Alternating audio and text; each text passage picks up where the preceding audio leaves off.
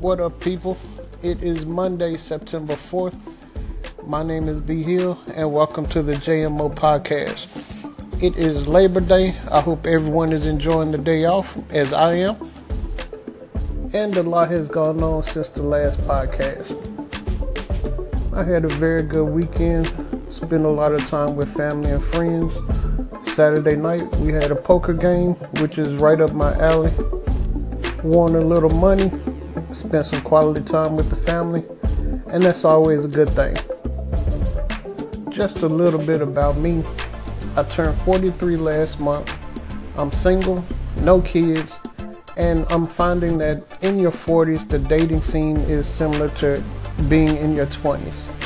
A lot of the women in my age group, I'm finding, play just as many games as they did when I was in my 20s. And what I mean by that is, I'm finding that even at this age, a lot are unsure of what they want or what they're looking for, or they're trying to rush things a lot. They're trying to make a relationship before you even establish a friendship. I've always been the type to want to establish a friendship first, and if something develops from that friendship, I'm open to it. A couple of weeks ago, I reconnected with a girl I used to date last year. Very sweet girl, but the biggest issue we had was she was a flake. She would always commit to things and not show up.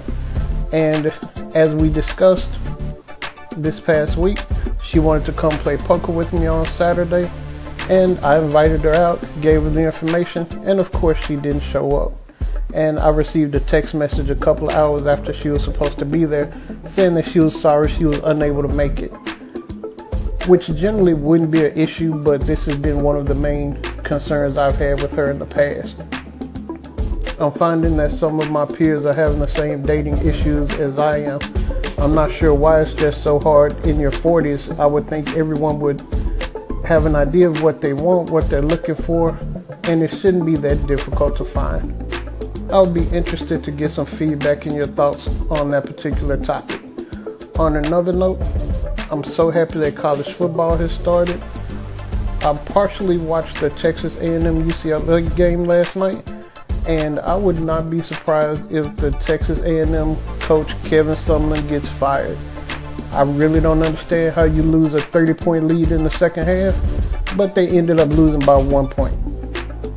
I think this man has got to go. I think Alabama, as usual, will be the team to beat this year, but I'm also pulling for Florida State. So I am looking forward to a very good and competitive college football season. And next week, the NFL games count for real.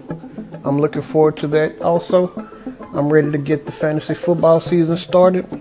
I feel very confident, and there's money on the line as well as bragging rights.